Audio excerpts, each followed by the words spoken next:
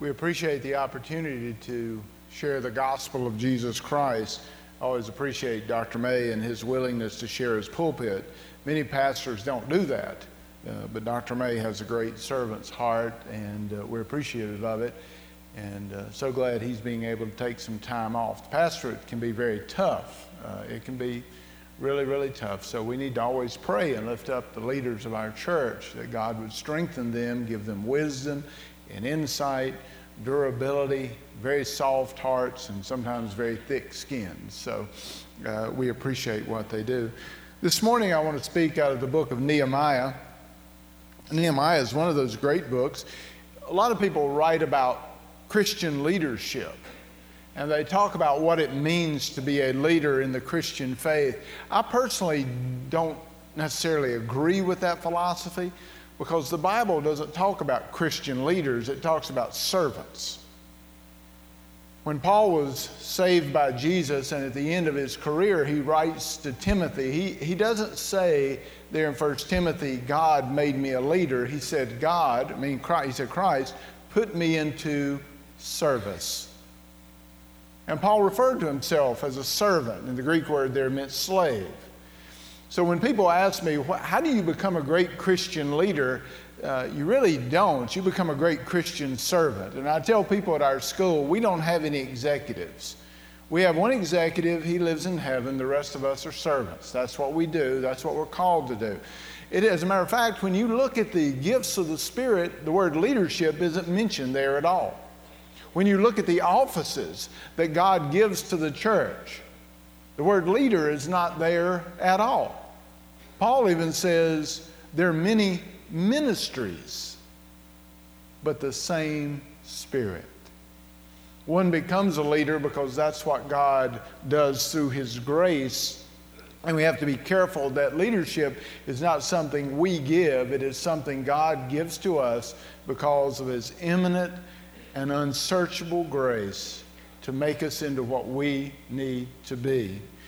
I'm going to speak out of Nehemiah chapter 1, and I want to share a story with you. Robert George, who has a law degree from Harvard, and he has a doctor of philosophy from Oxford, is a Christian who teaches at Princeton.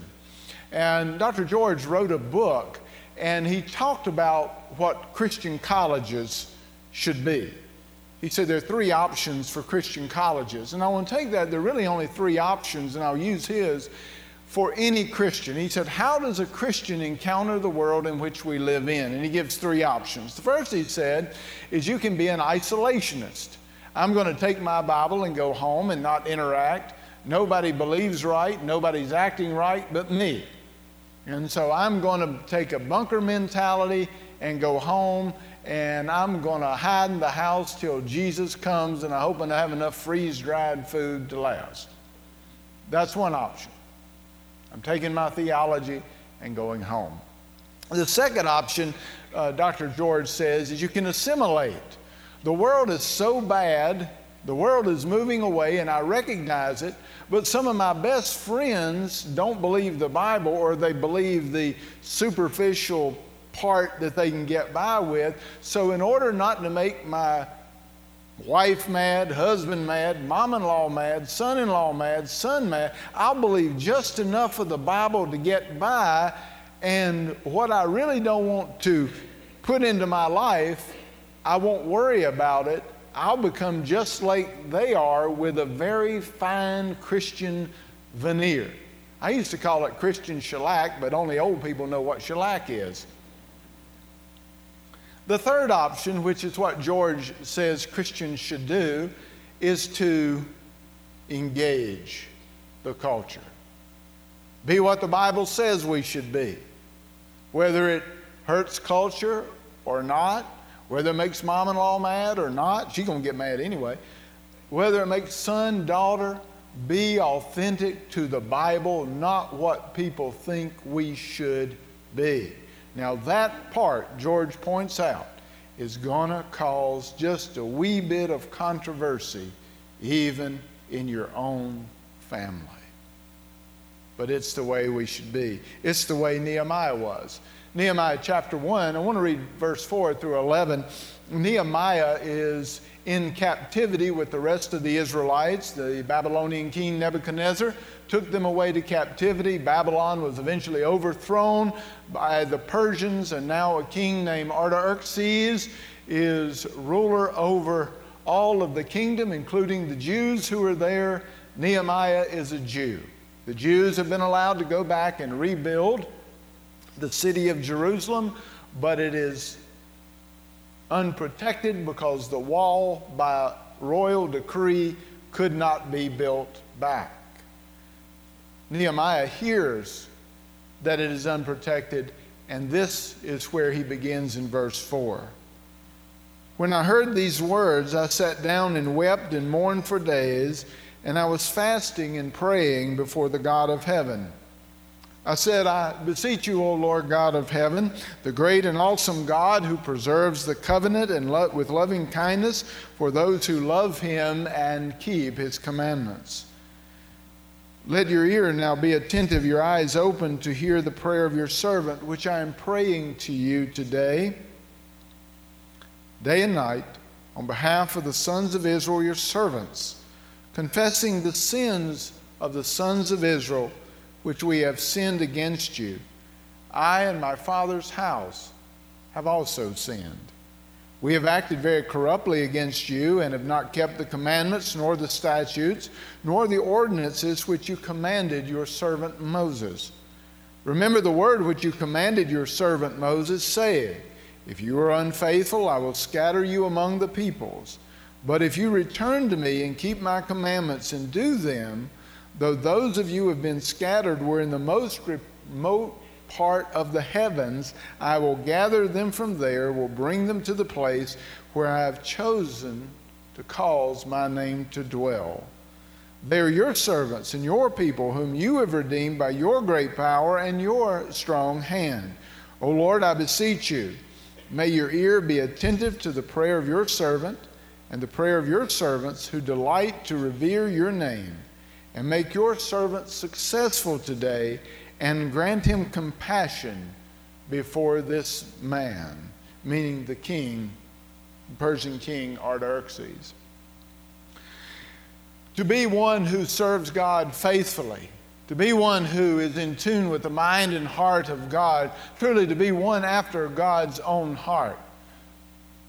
How do we do it?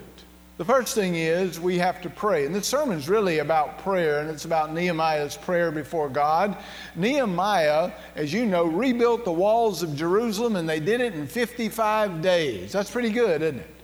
They got them up. They worked night and day. They had enemies over here trying to pull them away. And in 55 days, they accomplished a great feat. Now, does anybody know how long Nehemiah prayed? Said he was fasting. Said it happened in the month Chislev. Then when you go over to chapter 2, it says in the month Nisan, he prayed about rebuilding the walls of Jerusalem 5 months. 55 days to undertake the action, 5 months to prepare his heart and mind and seek the blessing of God to bring about everything. Prayer must be pretty important, hasn't it? And so Nehemiah recognizes his role. He is cupbearer to the king. That means he approved all of the food and all the things the kings consumed. He was a trusted advisor. Although a foreigner, he was a trusted advisor to the king. The king listened to him. The king loved him. And the king gave him great power and authority. Yet this man of power and authority got on his knees because he recognized that the living God is the one who grants prayer. The living God is the one who opens the hearts and minds of people to make decisions, and the living God will be the one who opened the heart of King Artaxerxes, who had already declared that the wall of Jerusalem would not be rebuilt. He will open his mind and heart, and it was done on the knees in his own room.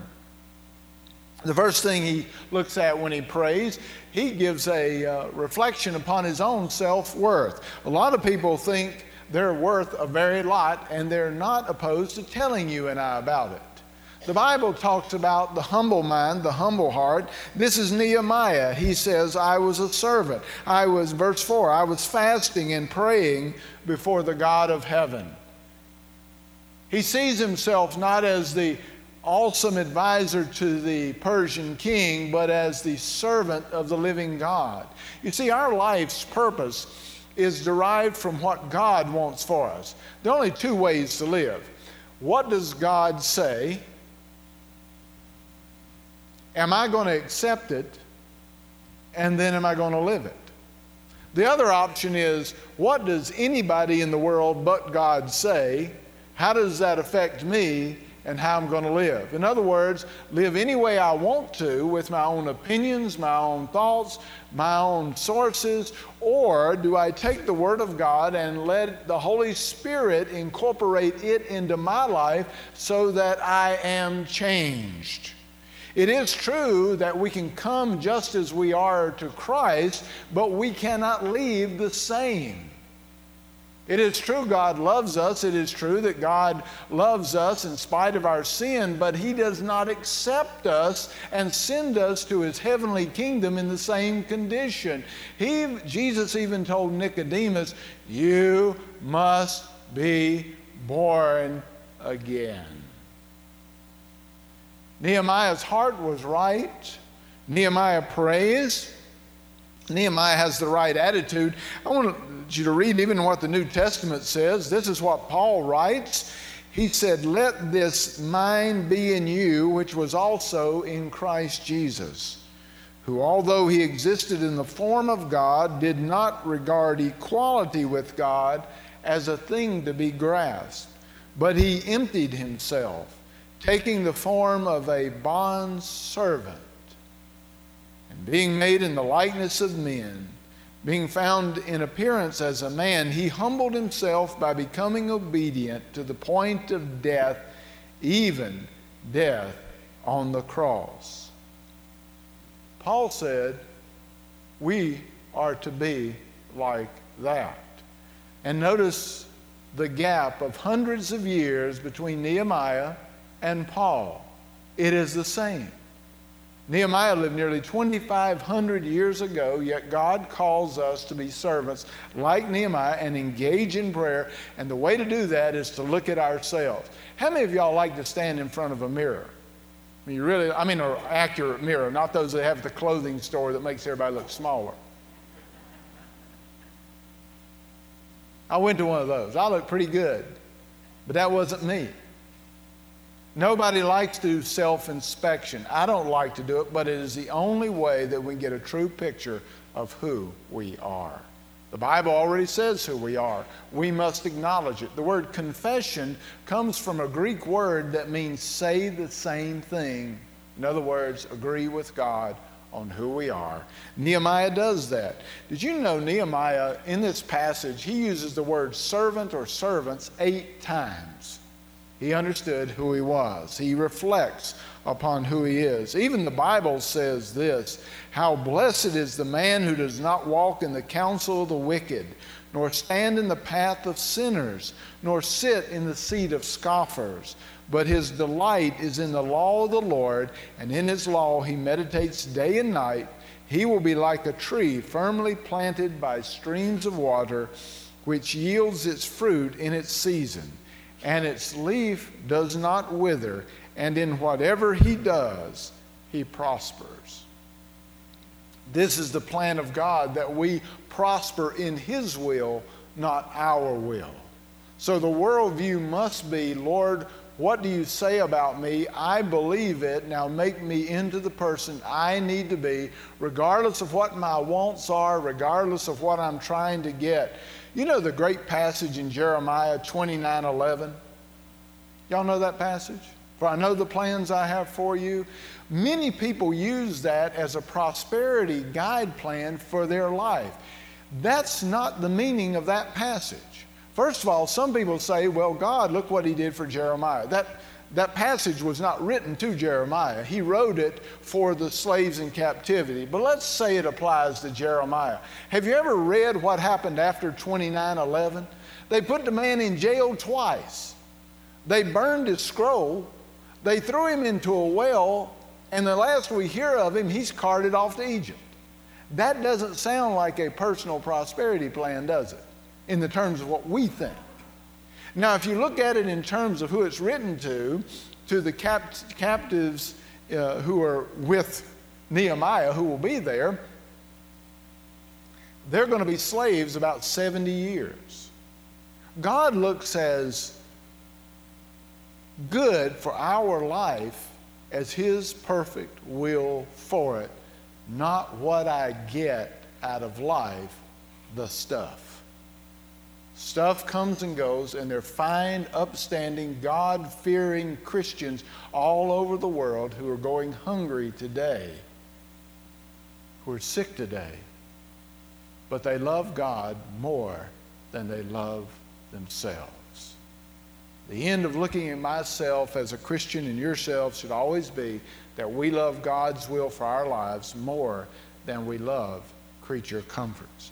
The second thing that he does, he reflects upon the nature of God. He says in verse 5, I beseech you, O Lord God of heaven, the great and awesome God who preserves the covenant and loving kindness for those who love Him and keep His commandments. You see the two words there, Lord God? How many of you have Bibles that have the word Lord in all caps? Anybody have a Bible like mine? Do you know why that's there? They put it in caps because it is the personal name of God. It is the word Yahweh. It's called the Tetragrammaton. Hebrew doesn't have vowels, so it's 4 consonants. And it's the word Yahweh. And if you put certain vowels from the word Lord, you get the word Jehovah out of it. It is the name that God said, don't take the name of your Lord your God in vain. And the Jews today do not pronounce the word Yahweh. They use the word Adonai because they do not want to violate that commandment. It's held in such high esteem and regard. But it is the personal name of God. When you read the Genesis account of creation, in the beginning, God created the heavens and the earth. You know that account where He created everything in one? The word used there is Elohim. It shows God's power. The phrase El means power. It shows the majesty of the living God in creating the universe and all of the things in it. When you get to chapter 2, when it says the Lord God formed man out of the dust of the earth, the name changes to this name. Yahweh, the personal God, the intimate God, not the God of awesome power, but the God who loves. It's another character of God, that God is personal, that God has wisdom. God is not just out there. He is a person, and He is personable. Where do you think laughter came from? Where do you think joy came from? Love came from, happiness, satisfaction. All these came from God Himself and were given to His creation as gift. God is personal. And Nehemiah in his prayer addresses God in a very personal fashion, doesn't he? It's like he's talking to his Father, which is what prayer should be.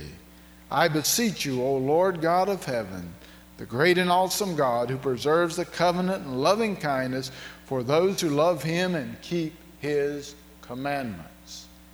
If you notice that word loving kindness, it is a Hebrew word. It is a Hebrew word hesed, and it means constant love. Love that goes on.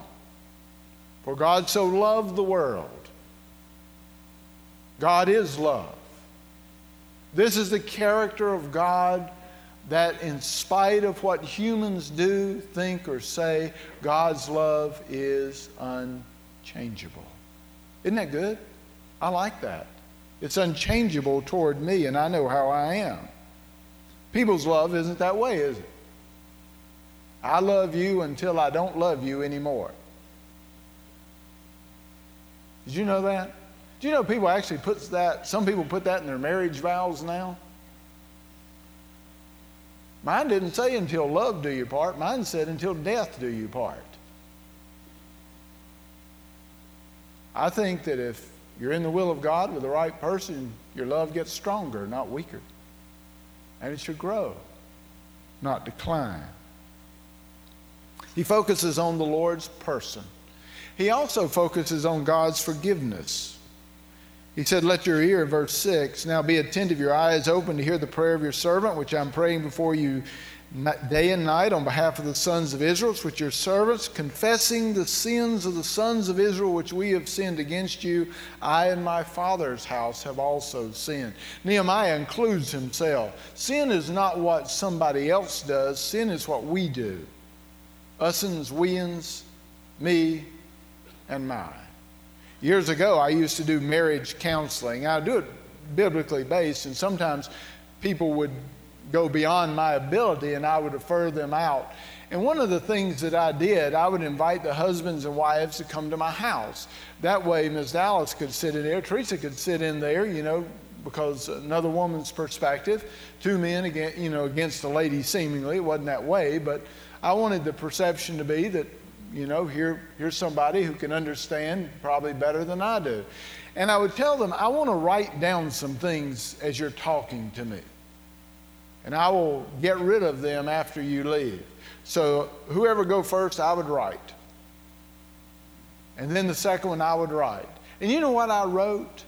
I wrote how many times the individual said me and my and I, as opposed to we and our. And every time there was significant conflict, people would say me, my, and I, far more than we and our. Bible says that when a man gets married to his wife, where it says cleave together in King James, that Greek word means glue. You're glued together. It's literally glue. So whatever issue one has, it is us together. Nehemiah, we have sinned. We have acted corruptly. We haven't kept the commandments. He understood his own nature in focusing, because when a human being looks at the nature of God and sees the nature of God and incorporates that into their life, the perspective on who we are changes. There was a song back in the 70s. Some of y'all were alive back in the 70s. I like this song. It was called Mr. Big Stuff. Did y'all ever remember that song? Mr. Big Stuff, who do you think you are? I had a guy in high school. That was Mr. Big Stuff. He thought he was the most handsome guy in the school, and I knew I was, so he couldn't have applied to him. But he would walk around and he thought all the girls liked him, and they didn't.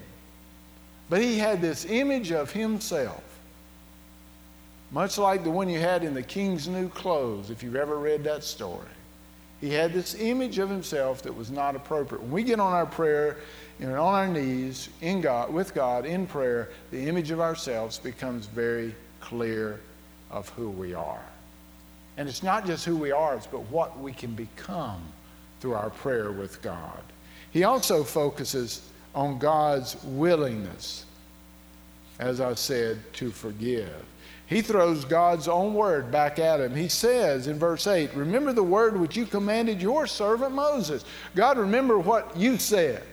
As if God needed to be reminded of what he said. He said, if you're unfaithful, I will scatter you among the peoples. That's where they were because of their unfaithfulness. He said, but if you return to me and keep my commandments and do them, those of you who have been scattered were in the most remote part of the heavens. I will gather them from there and will bring them to the place where I've chosen to cause my name to dwell.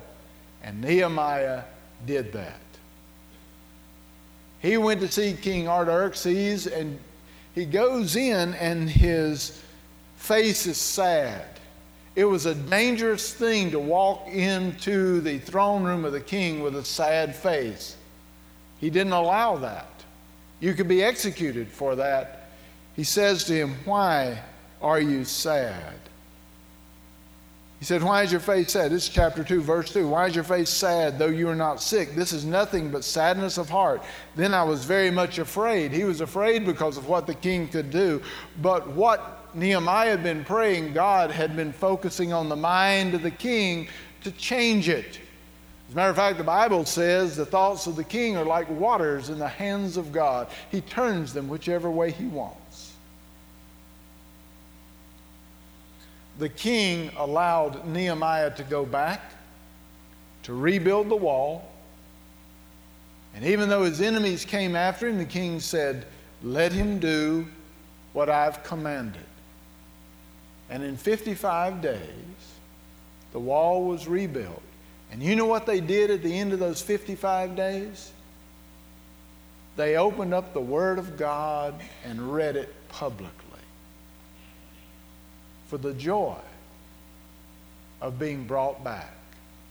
The promise of Jeremiah 29:11 was fulfilled not in the day of Jeremiah, but in the day of Nehemiah.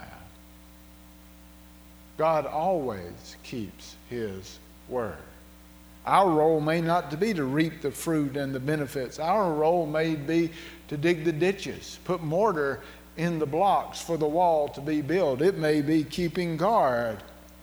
But our role is important nonetheless. When Paul talks about the parts of the body and talking about Christians,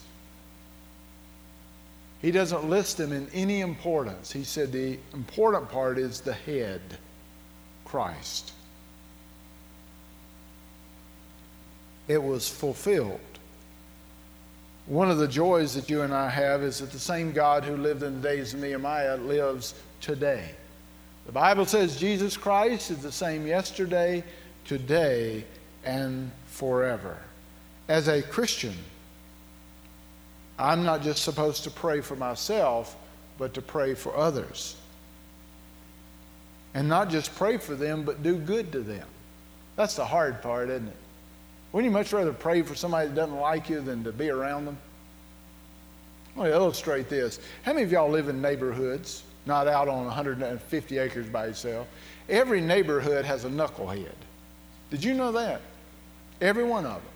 It's the one guy who doesn't like what you do at your house, or the one guy that doesn't want you to cut a tree limb because he loves that tree in your yard very much, or he's the one guy that doesn't like the fact that you're washing your boat in your driveway, whatever it is.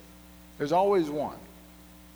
And when I lived in Charleston, we had one, and he lived right beside me. And I was talking at work one day about the knucklehead that lived beside me. And one of my coworkers said, you know what?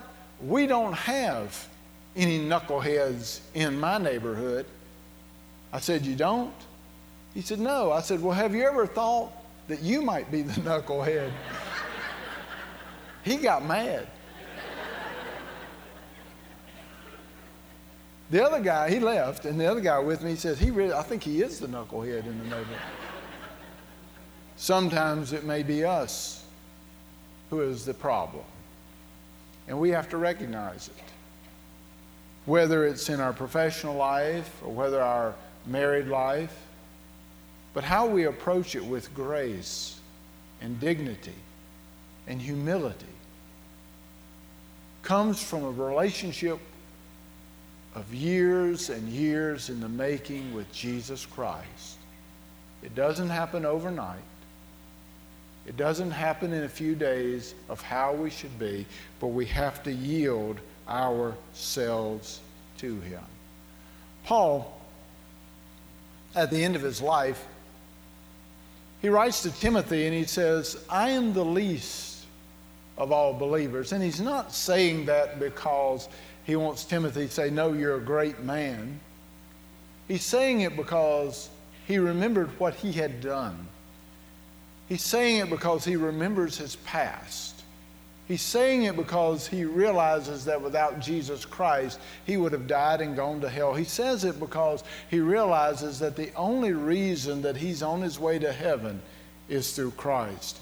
And all the years that he spent in prison, the shipwrecks, the being bitten by a poisonous snake, the being stoned, to being dragged out of a city, it was all worth it.